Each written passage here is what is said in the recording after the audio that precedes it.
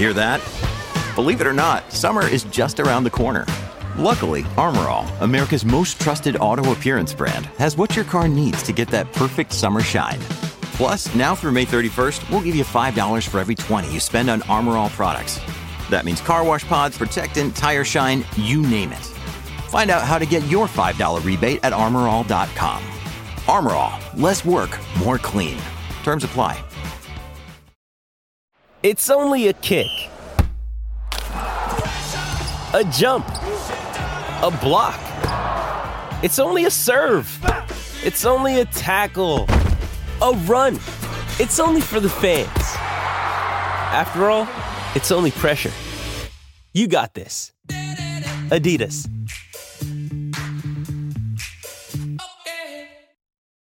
Why take one vacation with the family when you could take all of them?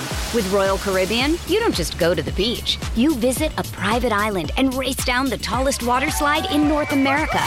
You don't just go for a road trip. You ATV and zip line through the jungle. You don't just go somewhere new. You rappel down waterfalls and discover ancient temples. Because this isn't just any vacation. This is all the vacations. Come seek the Royal Caribbean.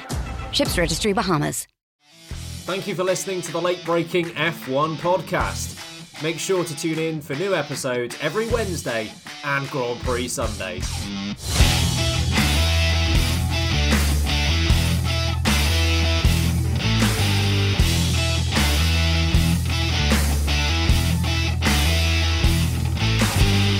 Hello and a very warm welcome to the late-breaking F1 podcast presented by Harry Eve, Sam Sage and me, Ben Hocking. F1 2022 is here. The first race of the season is in the books and it is a great start by Ferrari and Charles Leclerc, taking a 1-2 at the Bahrain Grand Prix with Lewis Hamilton third on the podium. The new era of F1 is here, Sam. Not exactly like it was last year. I mean, I'm buzzing. I don't know about you, but I've had an absolutely lovely time. Didn't expect any of that. I'm just having a really good time. That was really fun. So, well done, F1. The regulations appear to have worked. You've done something correctly. Contact happened. The right person got penalised. Track limits are apparently now being monitored properly. Although there was some murmurings that drivers are allowed to just do whatever they want next to each other, which is an interesting call. We'll get into that another time, I'm sure. But you know what? Grazie ragazzi. La da da da da da da da da da da da da. Ferrari, look at this. You've done it, lads. You've bloody got to dang it. I don't know what to say. I'm just too excited for them. This is a lovely time. I mean, Ferrari, competent in every way, is something it's unusual. And Ben, I don't know how you feel. Do you trust him anymore? In the mud, Ben. Hey, I mean, it's a long season. It's a long season. They've got a lot of time to mess up. But you are indeed right. It does seem as if 2022 is the year of it being topsy-turvy because Ferrari are suddenly competent, Haas are outscoring Red Bull, and Harry's actually getting predictions right. So everything is mental in 2022. Yes. And predictions we will come on to in a little bit. I think it's best to start with Ferrari, of course, with them claiming the 1-2, the perfect start to the season. 44 out of 44 points coming out of this race weekend. And we'll start, of course, with Charles Leclerc. Now, everyone who was listening to the podcast at the back end of last year knows that typically we refer to Charles Leclerc as God Leclerc for his godlike ability.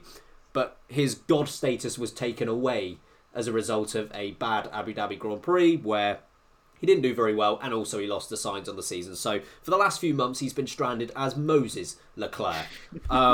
So everyone has been in touch, like constantly with me on this to find out whether he has his God status reinstated. And all I can say is, yes, God Leclerc, you have got your God status reinstated. It will be God Leclerc until he messes up again. So well done to you.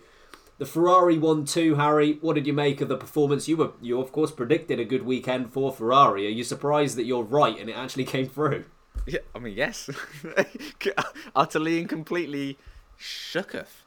Yeah, I mean, it was such a weird... I felt like it ebbed and flowed throughout the weekend. as to who were the favourites, because Ferrari obviously looked strong, but after the final test, it was clear Red Bull were there and perhaps looked like the quicker car. And even as we went through the practice sessions, Red Bull were quick in second and third practice. And again, through qualifying, it looked like Verstappen had it hooked up, and then right at the death, Leclerc pops it in on pole. So yeah, it didn't look. I wasn't confident. I mean, I'm never confident about my predictions, and I thought, well, obviously it's not going to happen again. So yeah, I wasn't confident, but Ferrari proved me right, I guess, and proved me wrong at the same time.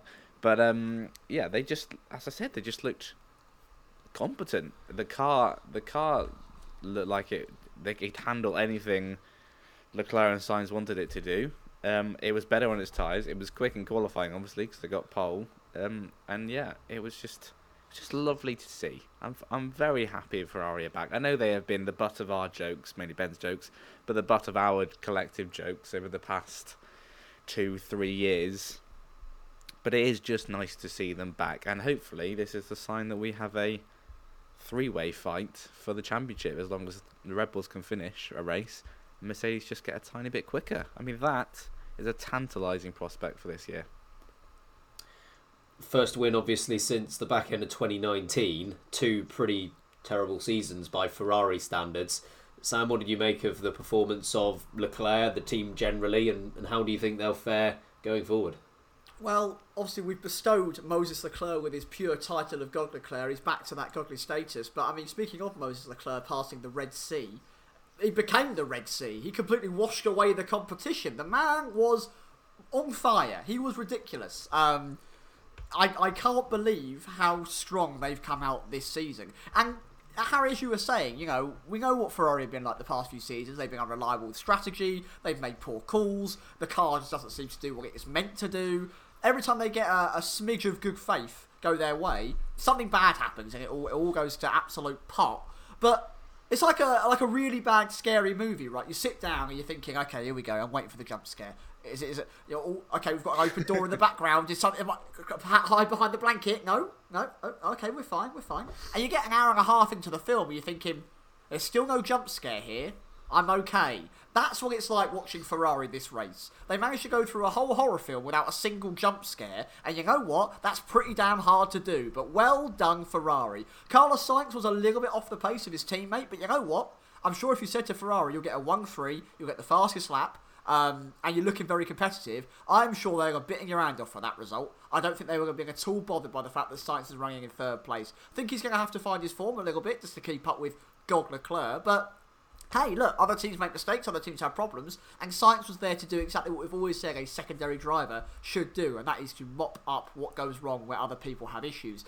I'm not sure Sainz is going to like being called the secondary driver, but as it stands, Leclerc is the man who is leading the championship. We'll see if that goes a little bit topsy-turvy and changes in the next few races, but well done them. They delivered absolutely everything they could, 44 points out of 44 points, and arguably their closest competitors in terms of overall pace, Red Bull, walk away with nothing. The gap between, who are the 2 title contenders currently, at 44 points is an absolutely huge margin to overcome. Not often do both cars at the front not finish in the points. So, yeah, I think Ferrari are going to have a very, very joyful week, and let's see if they can do it all again in 7 days' time come Saudi Arabia.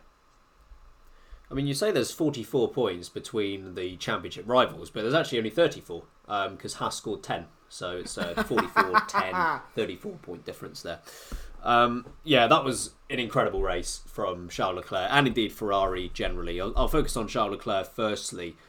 That battle with Max Verstappen, firstly, was fantastic for F1, because if we can see that more often going forward in this season, that is great for the sport generally. And we'll talk about how the 2022 cars stacked up versus what we expected a little bit later on. But at least looking at that series of overtakes and re-overtakes in isolation, that was fantastic to see. And I think a lot of people have slept on Charles Leclerc as a result of Ferrari not being up to speed in the last couple of years. I think some people have forgotten how good he exactly is. And a lot of the time throughout the 2021 season, the narrative was there's Lewis Hamilton, there's Max Verstappen, and then there's a bunch of other guys. And there isn't anyone else on the grid capable of battling the two of them. And I think Charles Leclerc proved today that he isn't to be forgotten about. He is still there, and when he's given a car that is capable, he can absolutely take it to the best in Formula 1. I'm convinced that Charles Leclerc, I don't know, well, obviously Max Verstappen retired, so that changes things a bit, but I am convinced that the majority of drivers in Charles Leclerc's position would have been overtaken by Max Verstappen today. I think the majority of drivers would have been overtaken into turn 1 and tried to defend that position too hard and not given themselves the opportunity back down into turn 4. Charles Leclerc was fantastic. He was more than happy to give up the position in the first instance because he knew, tactically speaking, strategically thinking, he could get that position back if he's to stay in the slipstream and get the move done into turn 4. I'm convinced. The majority of drivers don't see that situation unfold. They try and hold on to the position into turn 1, and as a result they lose the position, and Max Verstappen goes on to not necessarily win the race because of what happened with reliability, but he would have gone on to lead. Charles Leclerc was fantastic in that respect. In terms of the team, I couldn't believe what I was seeing, and we record this almost straight after the Grand Prix happened, so I still can't believe what I saw. I am pretty certain, or I was pretty certain, that it was a glitch in the graphics, because that wasn't uncommon today when it came up with a 2.3 second pit stop when everyone else was struggling to break 3 seconds. That's Ferrari we're talking about, the kings of 5-second pit stops. And strategically, there was one call over the team radio, which was to Charles Leclerc. All it said was, "We're staying with plan A." What happened to plan G minus 7 laps? That is competent. That's sticking to your guns. Well done, Ferrari. I don't think it was perfect, and this is going to sound, strange because normally this doesn't work out this way, but I actually think the safety car somewhat ruined the end of this race, because I think it would have been fascinating to see whether it was Leclerc or Verstappen that had the better strategy. And because we don't know that, I can't throw my confidence behind Ferrari. My instinct is Red Bull got that right, and Verstappen would have gone on to overtake Leclerc. Not sure. We'll never know. But until I see Red Bull versus Ferrari in a strategic fight like that one that was about to unfold, and Ferrari get it right and win, I can't say with confidence they've got this. There was a glimpse of panic, wasn't there? I know, and I see what you mean, because they pitted Verstappen, and then Ferrari reacted by pitting Sainz, and I was like, hang on a second, that's the wrong Ferrari for the wrong Red Bull. You're reacting to the wrong one. And then obviously safety car came out, and then Red Bull retired, so it didn't matter. But yeah, you're right. There was a glimpse of them going, "Oh God, Mamma Mia! Oh God!" Yeah. I think by my rough calculations were that Verstappen was going to have to be on average 2 seconds a lap faster for the rest of the Grand Prix, and Deg was high, so I think he could have done it. But again, we will never know. I disagree with you. You're coming up with a hypothetical situation, and the amount of times that we've said in a Formula 1 race that staying out that extra lap, controlling the pace, and maybe a late safety car comes out is a viable and fair strategy. And yeah, okay, it was a bit like, hang on a minute, we need to do the workings out. What is the plan here before that safety car comes out? But they reacted perfectly well the same 2 times beforehand. It paid off for them. Yes, it was close with Verstappen doing the undercut, but it worked. Leclerc is calm. He was dictating things well. I think over the radio at one point you heard Ferrari go, "You're pulling away, you're faster." And then Leclerc going, "Yeah, just remember, folks, he's on the used tyre, we are on the new tyre. Let's remember there is a difference here. Just calm down, everyone. We're only 8 laps into the championship here."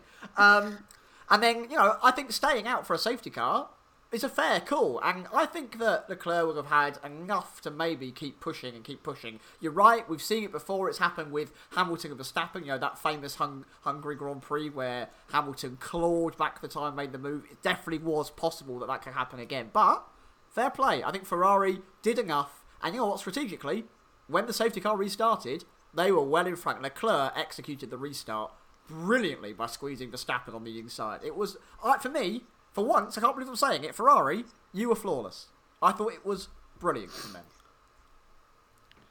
Huge. Forgive me. I want to see them win a Hungary 2019, a Spain 2021 before I'm like, yeah, they got it. Baby steps, Ben. Baby steps, please. Okay. That's true. Rome wasn't built in a day. They had to try and tell their drivers that if they don't get overtaken, they'll win the race a season ago. Let's just let them actually do well in a championship first, please. To be fair, you mentioned that point about Leclerc having to calm them down. I did enjoy that because it was like they were like 8 laps in, as you say, and they're like, "We're winning, we're quick." And he's like, "Whoa, calm down, guys." Yeah, Give us the championship. Let's take a breath. Yeah, so maybe not all of their previous problems have been resolved, but you're absolutely right. A step in the right direction, both in terms of performance and indeed in terms of tactics and strategy. Carlos Sainz, obviously until the safety car, he was considerably behind Charles Leclerc. He didn't seem to have much pace all weekend, really, throughout practice. He did pull it out the bag in Q3 to get close to Charles Leclerc, although he didn't out-qualify him. But in the race, he was consistently double-digit seconds behind. Harry, do you think that's a sign of things to come, or do you think this was a bit of a one-off? I would hope to say it's a one-off, and we've already seen from last year that Sainz can match Leclerc. I think Sainz himself will be hoping it's a one-off, and after both quali yesterday and today, and admittedly he probably slightly lucked into that P2 at the end, but you got to take them. But at both times he seemed quite down and dejected about his own performance, and I think he knew that it wasn't quick enough, and that he, because he can't carry on. If he wants to challenge Leclerc, he can't carry on at that sort of pace for the rest of the year, because Leclerc will just run off into the distance. So, I'm confident that it won't be the case for the rest of the year. But yeah, I think Sainz himself immediately recognised that he couldn't afford to be that far behind Leclerc, because otherwise it's going to be him versus Perez rather than him versus Verstappen and Leclerc. Because that was the kind of level he was operating at today. So, yeah, not overly concerned, but he definitely needs to step it up for the remaining races, the rest of the season. Yeah, my view is that Ferrari don't need to be concerned, because if this is the absolute worst of Carlos Sainz, then they're doing okay, and they've got a lineup that is capable of winning the championship as long as they are given that car that is necessary to win it. I think this is a bit of a one-off rather than a pattern, and I'll need to see it a few times before I'm convinced that Charles Leclerc is going to walk away with that Ferrari battle based on what we saw last year. But like I say, if Sainz is there to pick up the pieces and that's the worst version of Sainz, then they've already got what Red Bull have, so they're not losing out to Red Bull in that respect. Sam, one-off pattern, which way are you leaning? I've got a lot of faith in Carlos Sainz. We've seen him deliver immediately in the Ferrari last season. Obviously, with a little bit of good fortune, he finished in front of Leclerc over a whole season, which we shouldn't disregard because of one race result. This could have happened in the middle of the season last year. We may have said the same thing. It's totally fine to have something where you're not at your best performance. And in his McLaren days as well. You know how highly we all rate Norris. And Sainz did a fantastic job there as well. So I'm not going to start, putting the emergency fires out. I'm not going to have to start, setting a board meeting ready to talk about Carlos Sainz. The man had a slightly off day. And you know what? If Carlos Sainz is qualifying in P3 just behind his teammate, and he's finishing P2 in the race, only a couple of seconds off his teammate, and he's being this critical about himself, he's demanding more, he wants to get more out of himself, he thinks he could do better. That was bad in Carlos Sainz's eyes about what his performance was. I actually think that's very promising. I think that's really, really strong that Carlos Sainz goes, you know what? Not good enough. Second place, not good enough. 1-2, not good enough. Unless I am the one at the front, it's not good enough. I'm sure he's a bit gutted. He still doesn't have a race win in his pocket or in his stats. But I think it's coming. And I do have faith in Carlos Sainz. Otherwise, we could end up seeing Carlos Sainz jump into the previous season Valtteri Bottas shoes, where he is going to be resigned to fighting Sergio Perez for the whole season, getting out of the way of Leclerc if there's any problems, and he will have to play second fiddle on the second driver. And we know that Ferrari are not afraid to use team orders and prioritise one driver over another. It happened when Leclerc went to Ferrari with Vettel in charge. Obviously that quickly changed, but they immediately implemented driver team orders. And we've seen it, of course, with the likes of Schumacher and Barrichello, Alonso and Massa. Felipe, baby, Alonso is faster than you. We've heard it all before with Ferrari. So Sainz needs to make sure he's still on it. I believe he will be. If he isn't, I'm sure Ferrari will not fret to start putting priority on one side of the garage. Why take one vacation with the family when you could take all of them? With Royal Caribbean, you don't just go to the beach. You visit a private island and race down the tallest water slide in North America. You don't just go for a road trip. You ATV and zip line through the jungle. You don't just go somewhere new. You rappel down waterfalls and discover ancient temples. Because this isn't just any vacation. This is all the vacations. Come seek the Royal Caribbean. Ships Registry, Bahamas. Okay, moving on to Mercedes. Third and fourth place. Not ideal, as Sam might say, based on their recent history. But given the pace of their car, that might be all that they could have achieved this weekend. Would you agree with that, Harry? Do you think third and fourth was about as much as they could get given the circumstances? I think it's more. I think it's more than they probably should have got, to be honest. And, you know, they should be... Look, Karun Chandhok at the end of the race made the very good point that Mercedes will be concerned that by lap 47 or whatever it was, or late in the race, before the safety car came out, they were like 37 seconds behind Leclerc, or at least Hamilton was, and obviously Russell was further back.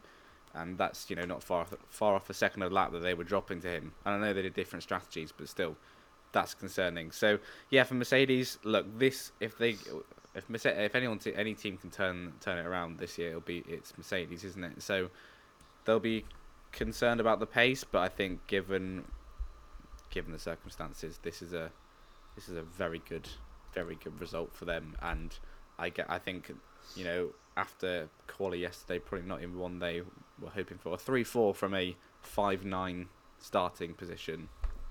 That I think they'll take that, because they know it's a long season, and if they turn that car around and get it working properly, then these could be very valuable points, particularly when Red Bull have scored absolute jack all.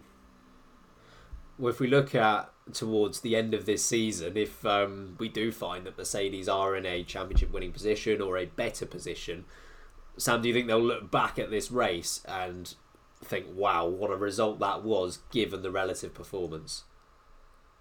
I think they're going to absolutely thank their lucky stars. I think lucky is what they should be playing by Madonna on the bloody flight over to Saudi Arabia, because it couldn't have been any better for them, I think.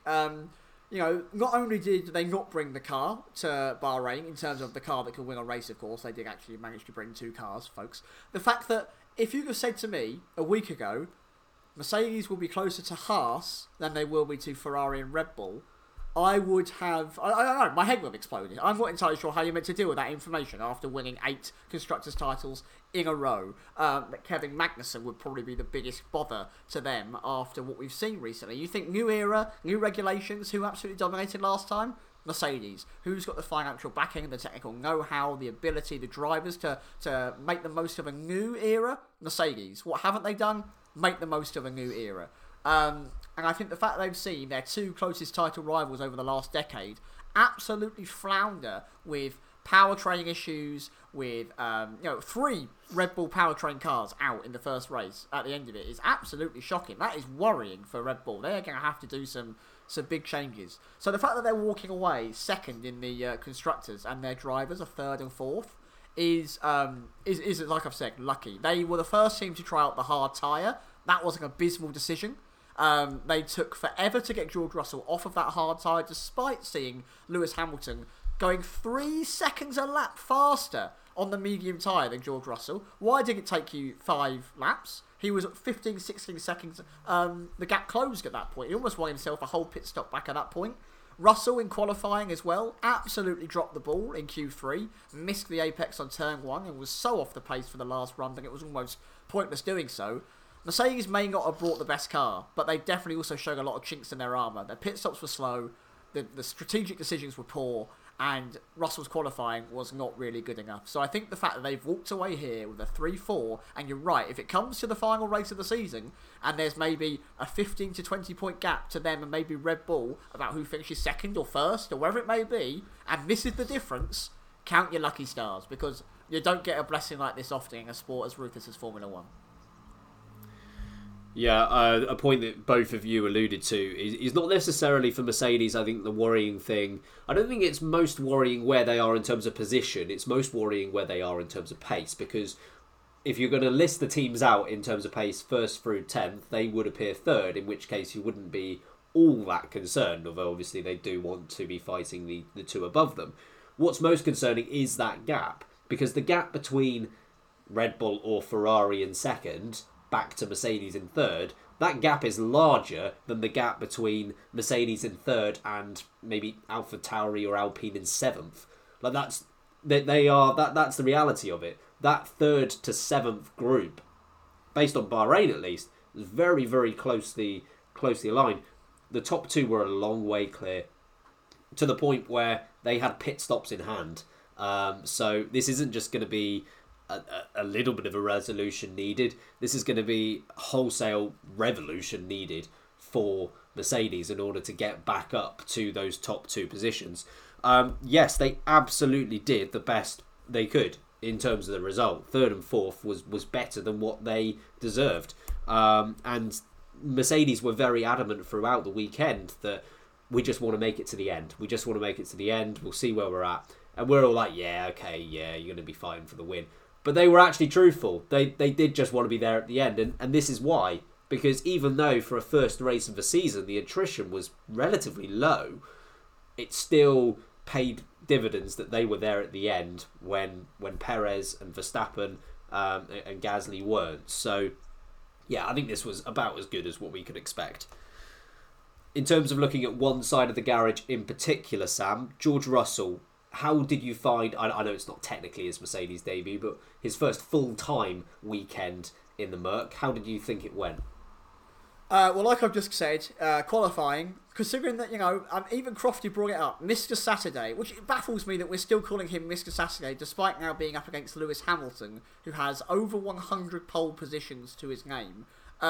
It's a big claim to bestow that on someone that has literally only been in a front-running car once in their entire career. He dropped the ball. The pressure got to him. He was not good enough in Q3, and he has to immediately rectify that qualifying performance. He has to always be right up alongside Lewis Hamilton. Valtteri Bottas proved that you could be up alongside Lewis Hamilton in qualifying. It is a possibility. Despite how good that man is on a Saturday, you can be right there with him. You can beat him on a Saturday. So George Russell needs to make sure that he's displaying that and not letting the pressure get to him.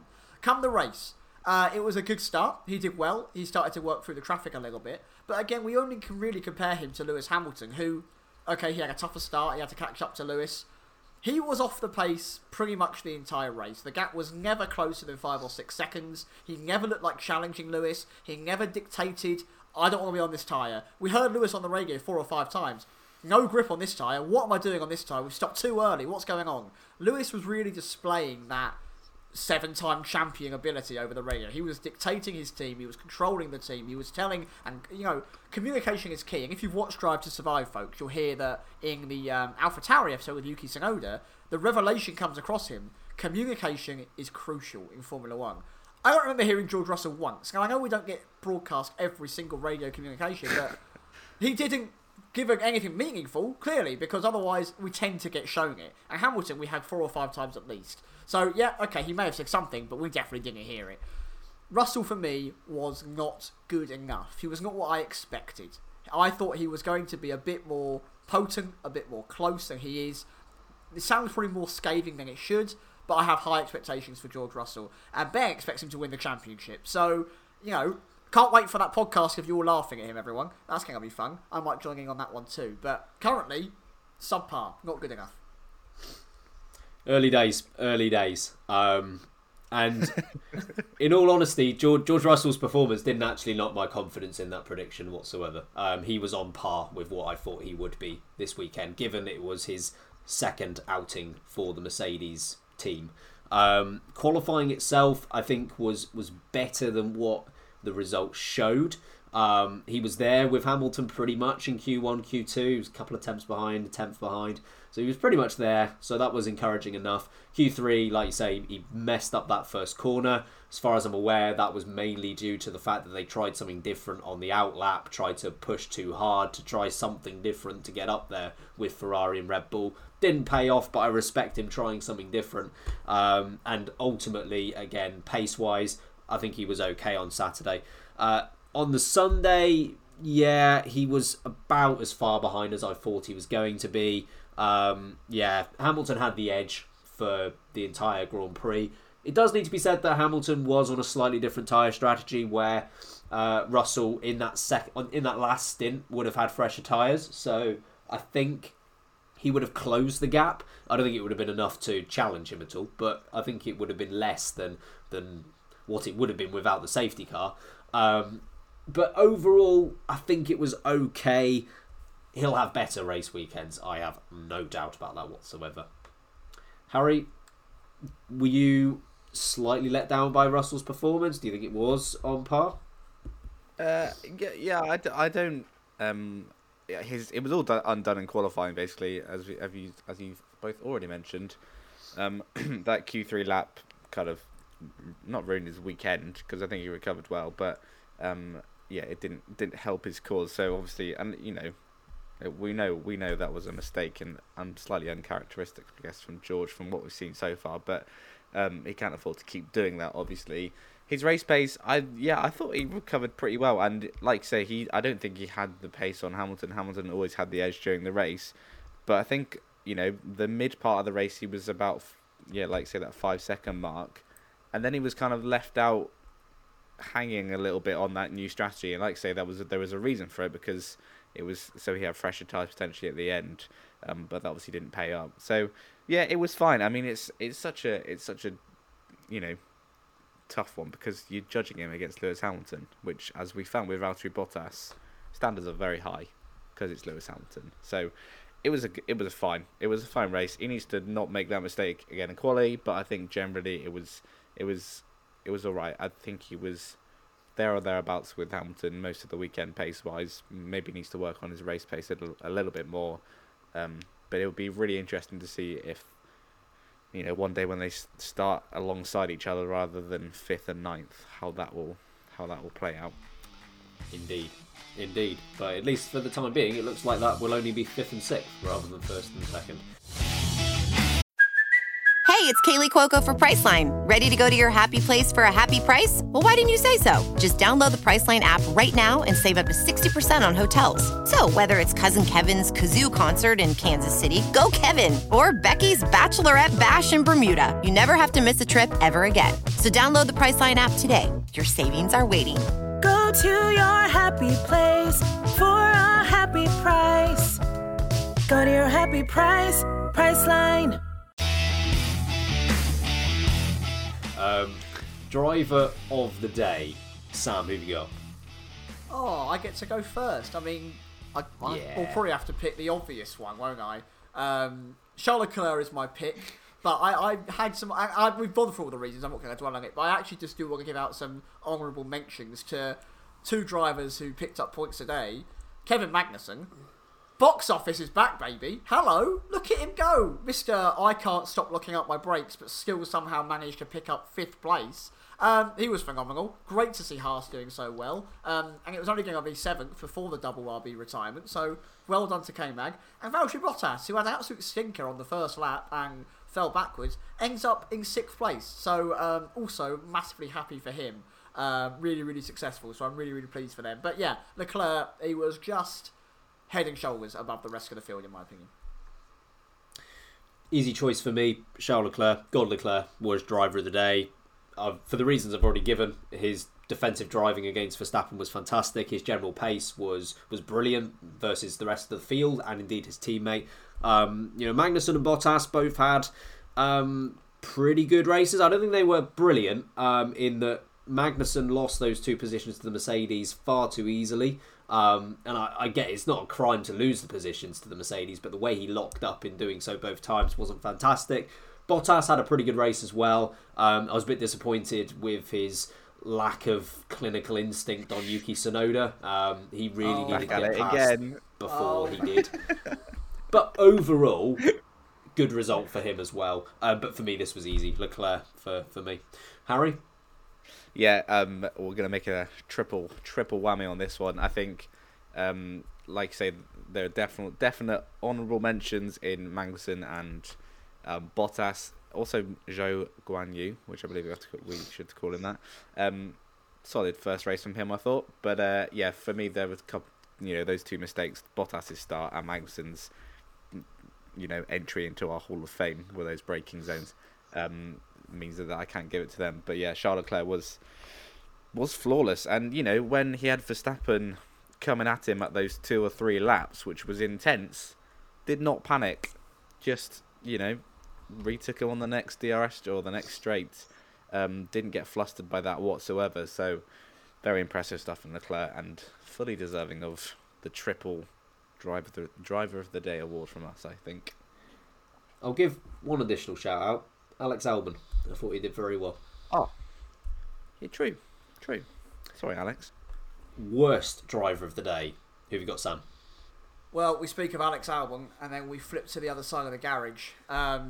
It's all well and good losing to your teammate. It's not too well and good losing to your teammate who's been out of the sport for over a year, and you need to step up. And the fact that we had a safety car 7 laps from the end, and he still managed to finish 8, 9, 10 seconds behind Albon, both McLarens in front of him. I think he only finished a second, maybe 2 seconds in front of Hulkenberg, who again steps into that car. Let's remember, on the Thursday. He literally hasn't touched this car properly in a competitive field at all, and hasn't been in a race car again for a whole season, for a couple of years now, other than the 1 tour races he responding for COVID.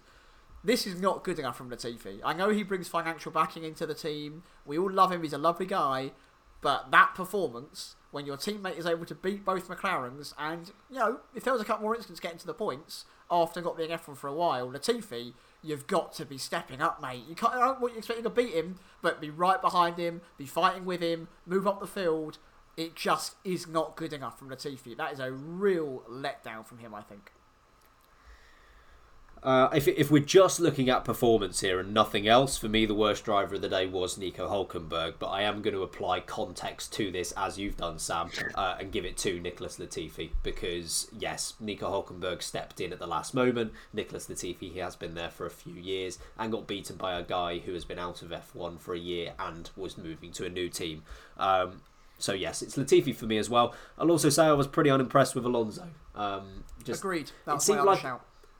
It seemed a very un-Alonso race. It seemed like it was there for him to be the responsible, now oldest driver on the grid, to be the one managing his tyres, and he was the one who struggled the most, it seemed. So I didn't think he had a great race, but Latifi wins that one for me.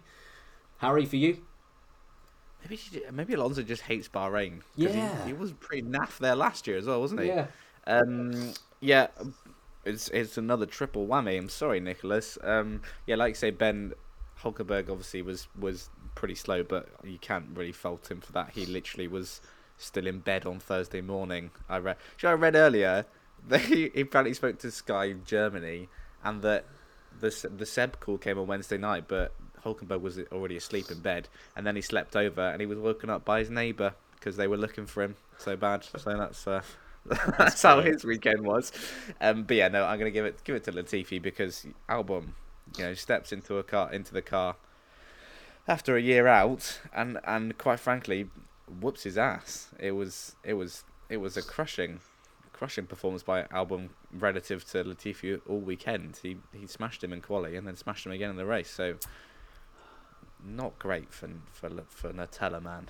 He got that can out. He got that can of whoop ass out, and do you know what he did? He opened it. Correct. Good. Moment of the race, Sam. I'm glad we've come to me first. I'm going to go with the obvious one and have that DRS, first sector exchange battle with Leclerc and Verstappen. Those two fighting together really showed intelligence. It showed great wheel-to-wheel combat. No one was put at risk. No one was run off the road. It was really fun to watch. It was excellent strategy. Leclerc thinking that through to make the move back again into turn 4. Absolutely loved that. That is what F1 is all about, to fight for the lead of a race. And I thought they were both brilliant at it. So that is the moment of the race for me. I would have picked that one, but I have got another one lined up because I assumed that was what you were going to go for. And I've already mentioned this, but I was sat there having a drink of water. I'm going to do it for effect, actually. Oh, good. Don't spit it out, Ben. Please. There we go. All right. I was there sipping away and saw the Mercedes of Hamilton come in, and they did, a 3.2 second pit stop. I'm like, okay, well, we don't really know what we're to expect, what the context is. Okay, well, I guess that's around what we're looking at now, 3 second pit stops. Okay, here comes Carlos Sainz, 2.3. 2.3 seconds. I still can't get over Ferrari are now good at pit stops. It's as if everyone else has slowed down because of the new tyres, and they're like, okay, we'll go quicker. So that was my moment of the race. Harry, from you?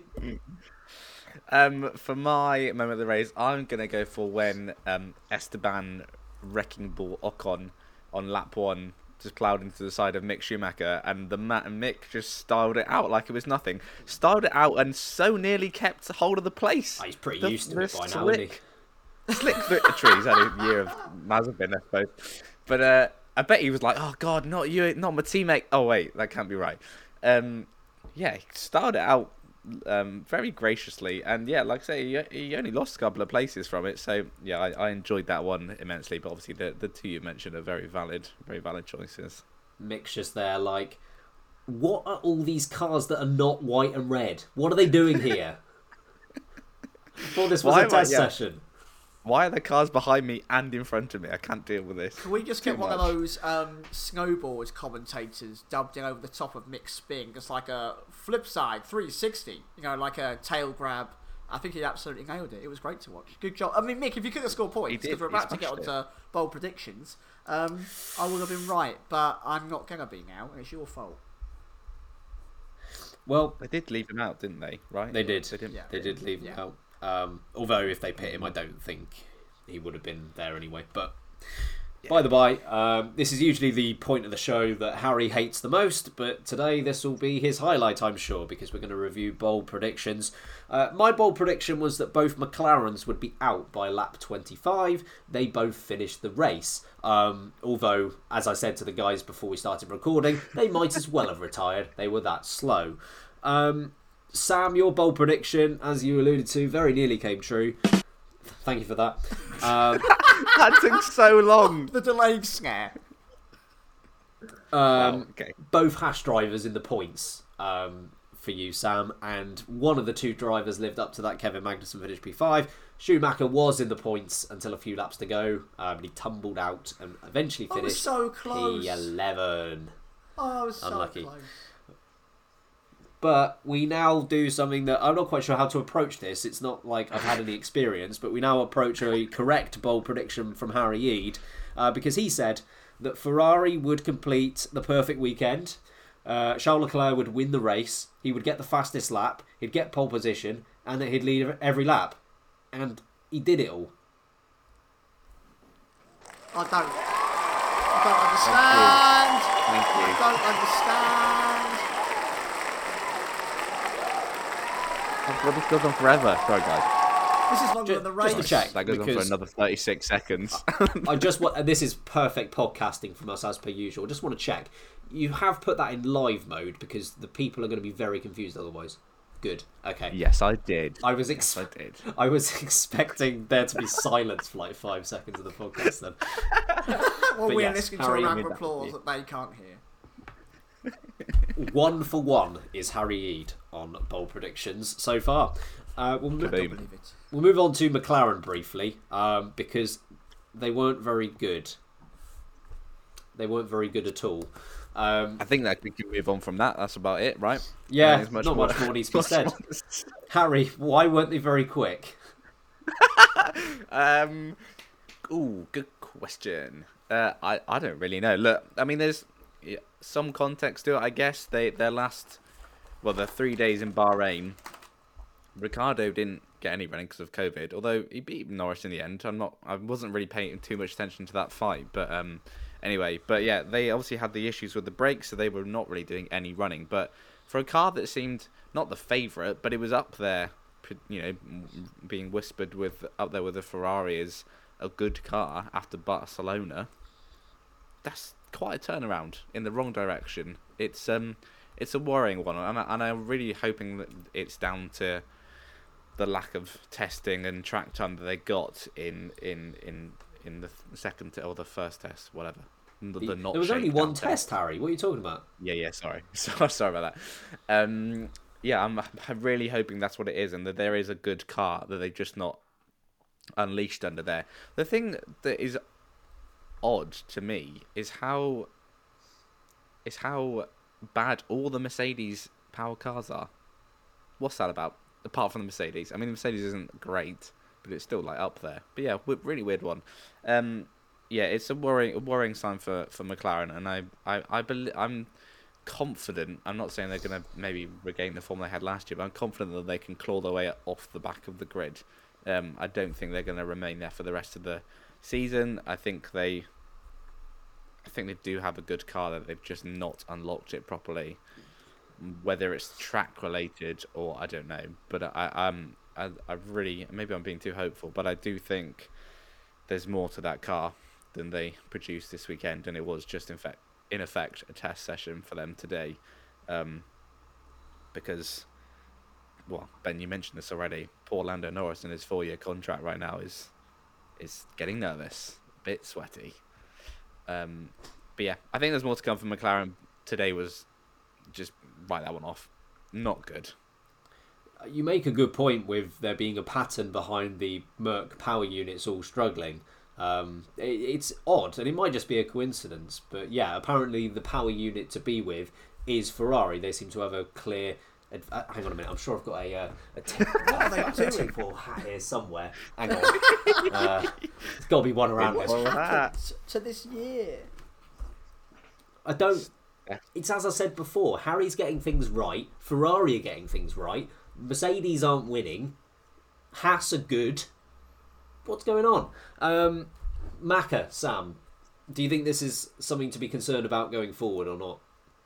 Well, you know, you mentioned the powertrain, and the powertrain can only be so responsible because, I mean, okay, Mercedes weren't bloody running around 1-2, but look at them. They were 5th and 6th, comfortably, I think, by the end of the race. And obviously, they got a little bit lucky with what was going on with the other teams around them and managed to get a podium. Now, it's like the 2022 regulations have played an Uno reverse card on the 2014 regulations, and suddenly the powertrain that you all wanted to have, which was the Mercedes one at the start of the hybrid era, has gone, hang on a minute, we're rubbish now.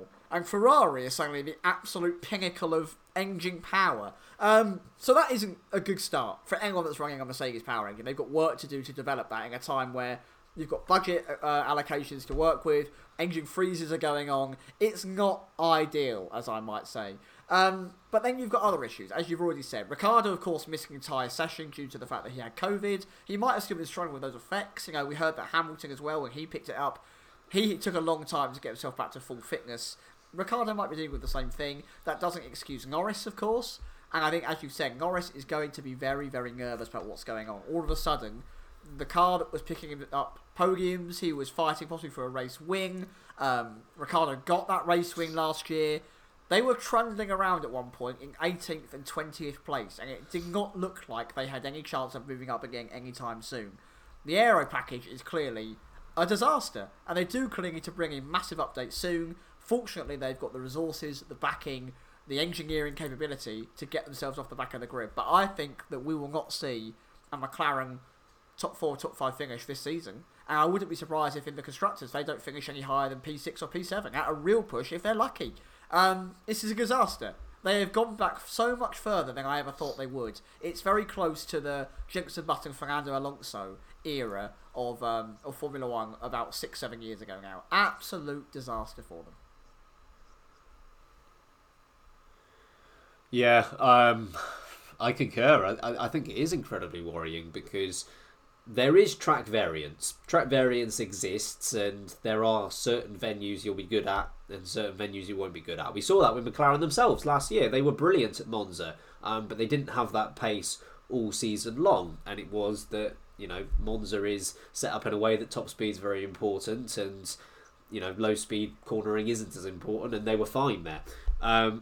But there's a difference between track variance and the drop that we saw from Barcelona to here. I mean, Barcelona, we were looking at McLaren as definitely a top 4 team, possibly in contention for wins. But it's not as if here at Bahrain they fell short of that by a little bit, and actually they were only on the precipice of points, or only 8th and 9th. They were probably the slowest team out there. It was them or Williams, maybe Aston Martin as well. All 3 of those don't look great at this point in the year. But they were not just worse than what was expected. They were so much worse than what was expected. And is this going to be a turner? There are those mitigating factors that you spoke about. I don't know. I think this is a bigger issue. And yeah, they're going to need to bring some upgrades. And they're going to need to bring them fast. Maybe they'll be slightly ahead of where they were next weekend. But I don't see it being a dramatic transformation where they're in a championship fight or even contending for podiums.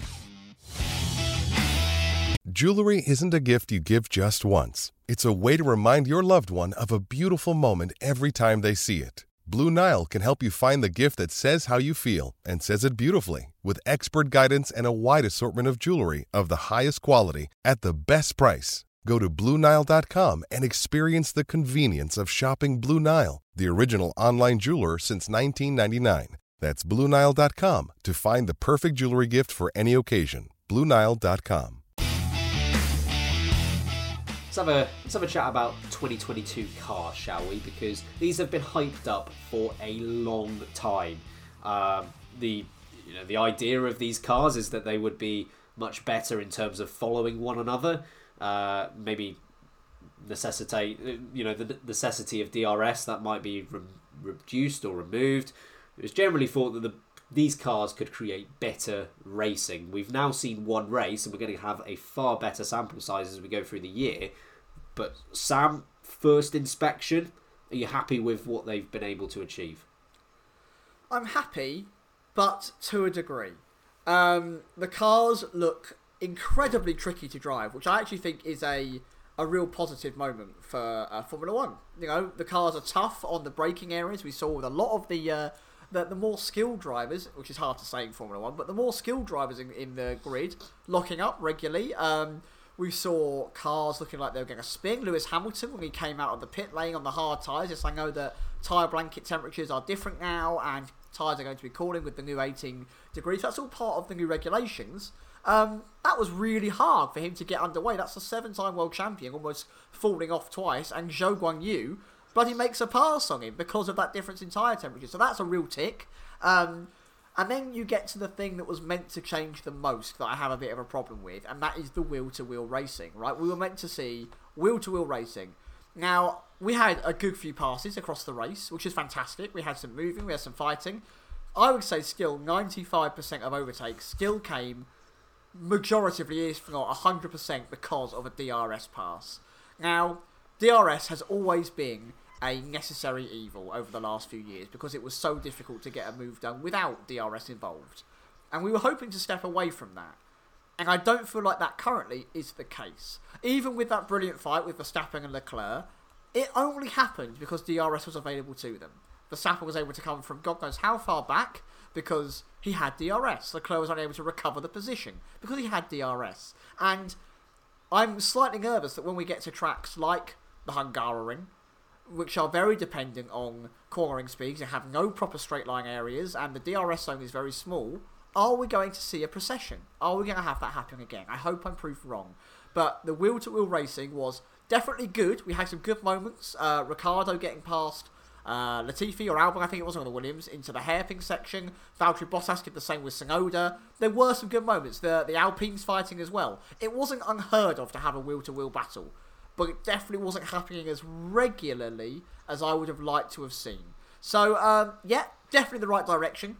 Definitely enjoyed it. The race was fantastic, and there are parts of this I absolutely love. But I would like to still see a little bit of closer following and moves in unusual places that aren't DRS straights. Great race. Still more non-DRS passing, please. British football analogy incoming. Oh, Lord. And it's one that's relevant to Sam as well, because I'm going to use Newcastle for this. For those of you who don't keep up with For those of you who don't keep up with the Premier League, football, soccer, as the Americans would indeed call it, Newcastle has recently been bought out by a very rich group of people, to the point where they should be able to contend for trophies very shortly. Sam, if they were to outspend everyone else by a huge amount, and next season they start off first game of the year, they beat, let's say, Watford. They beat Watford 2-0. How would you feel about that result? Good. Right?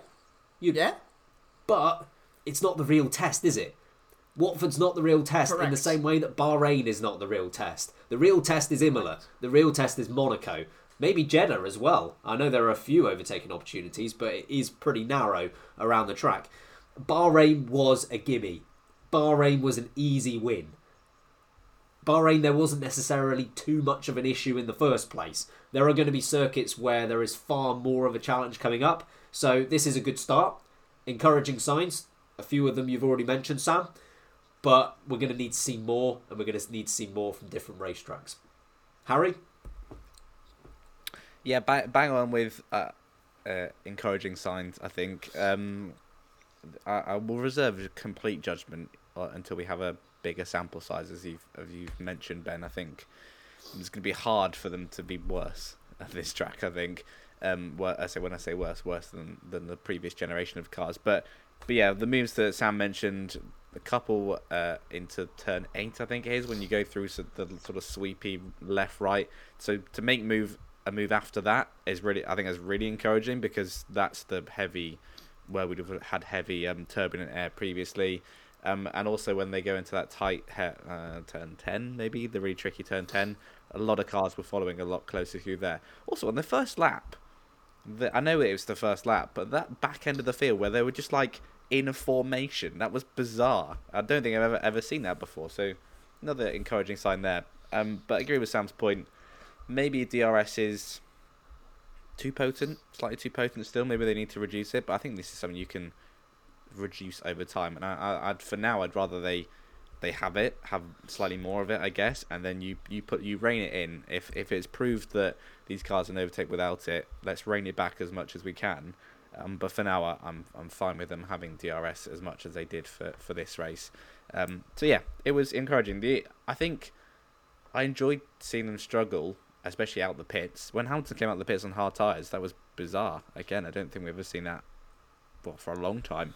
So I enjoyed that element. I enjoyed the tyres degrading quite heavily, and the cars look trickier to drive. I think the thing, and this is just an aesthetic point for me, they just look quite clumsy, especially when they're high on fuel, because they're so heavy. Yeah.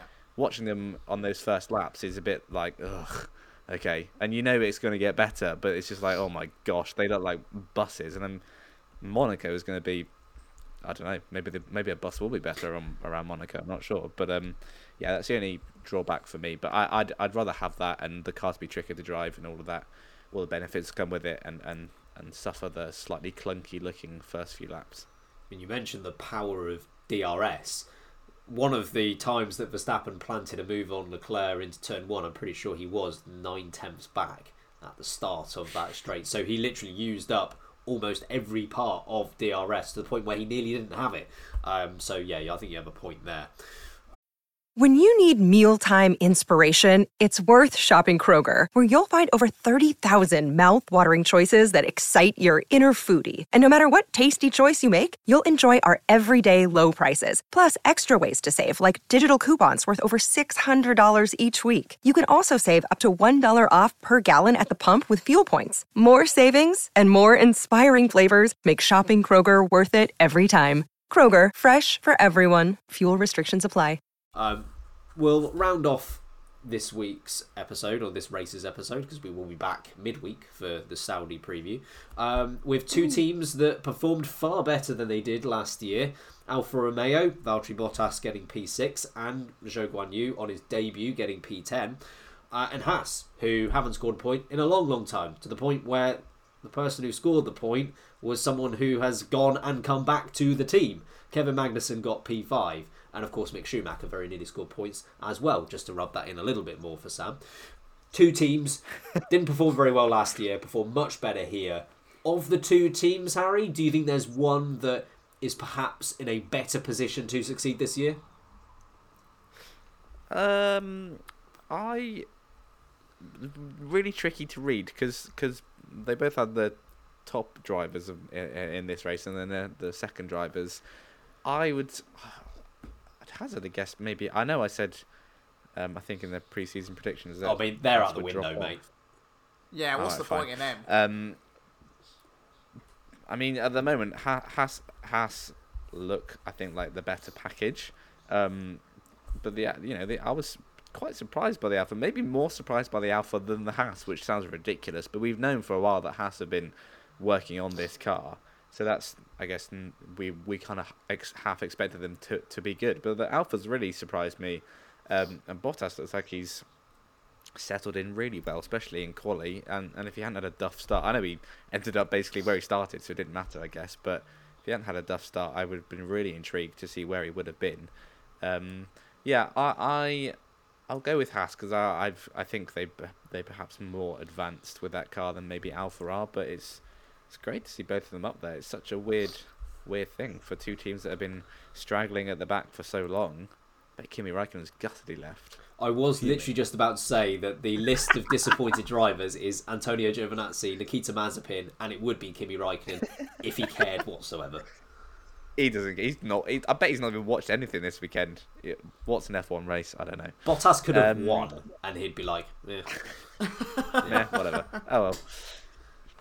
Yeah, I'll go for Haas, but I think it's going to be that could be a really nice scrap between those two teams for sort of best of the rest. I think this season because it's clear with that Ferrari power unit and also the developments they made on their respective packages. They've got some decent cars underneath them, so it's going to be a really interesting one. And I wouldn't rule out a sneaky podium here and there this year based on today. Yeah, we'll see on that one. Magnussen didn't need too much more carnage to get up there. So, yeah, I think of the two teams, again, as you say, it's just for both of them. The fact that we're having this debate as to which one is more encouraging is great for both teams. And I don't think either of them will be disappointed if they aren't chosen for this, because they are both in a far better position than what they were.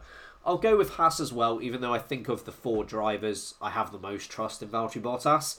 I think Haas generally, just based on what they were able to do sort of in 2018, back when they really should have finished P4 ahead of Renault, they have more recently displayed signs of being at the top of the midfield, to the point where I have a bit more confidence. They have purely focused on this year in a way that we don't think Alfa Romeo quite have.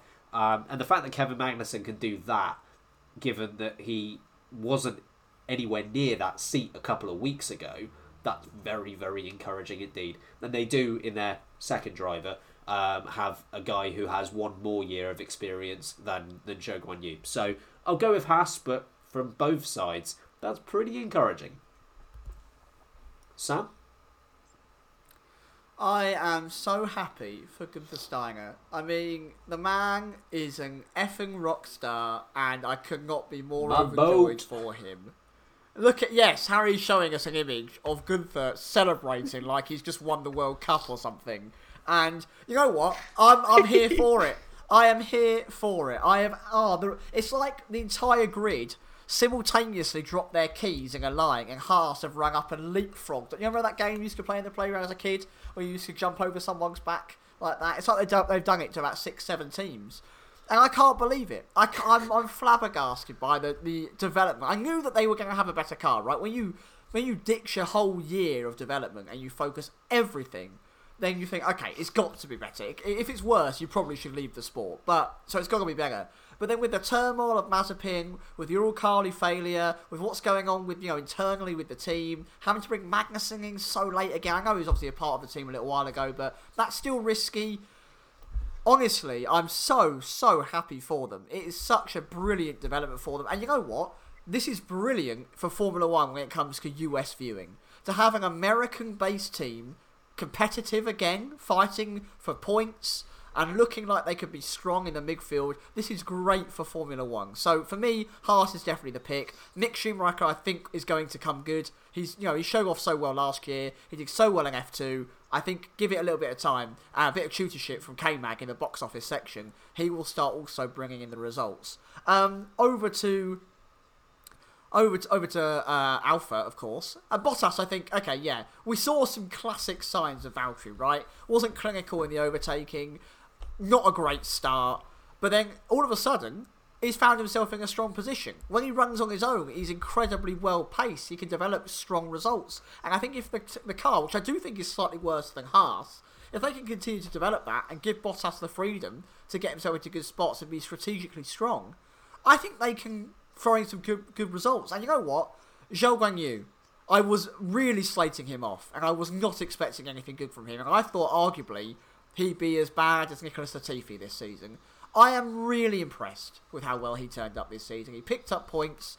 We have the same thoughts as Yuki Tsunoda last season, and obviously we know how that went. It was a bit up and down. I was literally about to say this. Just don't remember to do the rest of the season, please. Yeah.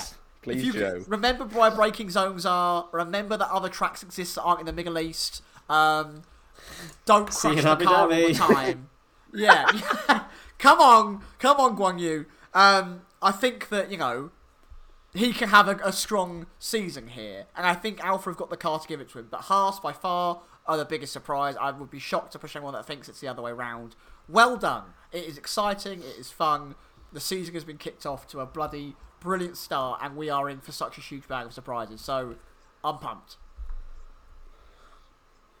I mean, you're damn right. We're in for a season of surprises and entertainment. We're just one race in, and there should be another 22 left to go between now and the end of November.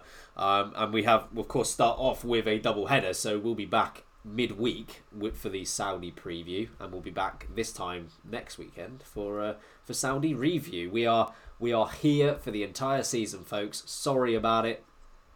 We're here. We're not going anywhere. Although you don't have to listen, it's up to you, I guess. But don't say that. Oh, yeah, sorry, you do have to listen. Obligatory have to listen.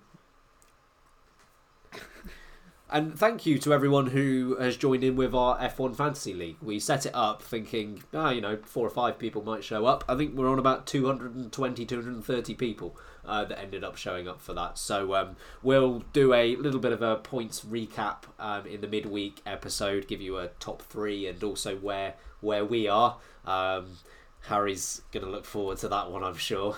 McLaren is your team, right, Harry? Don't talk about it.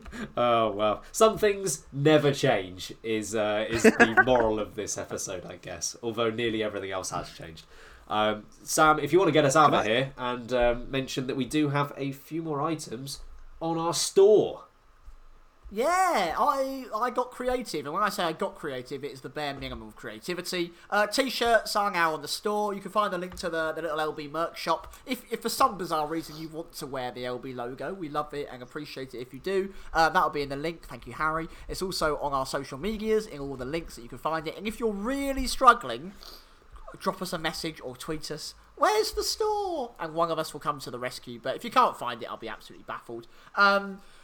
Please subscribe, depending on your area that you're sitting in. If you've enjoyed it, leave a review. That massively helps us continue to grow. If you haven't enjoyed it, just go, not for me, I'll move on with my life. Also, we appreciate that. Thank you.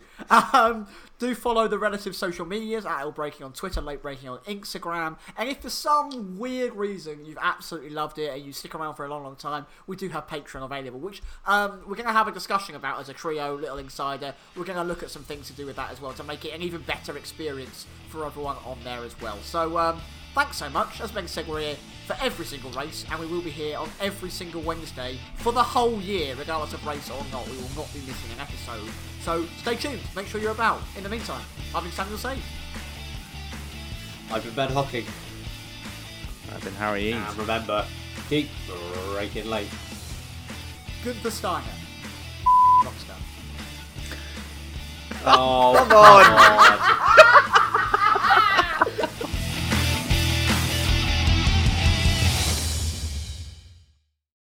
Sports Social Podcast Network.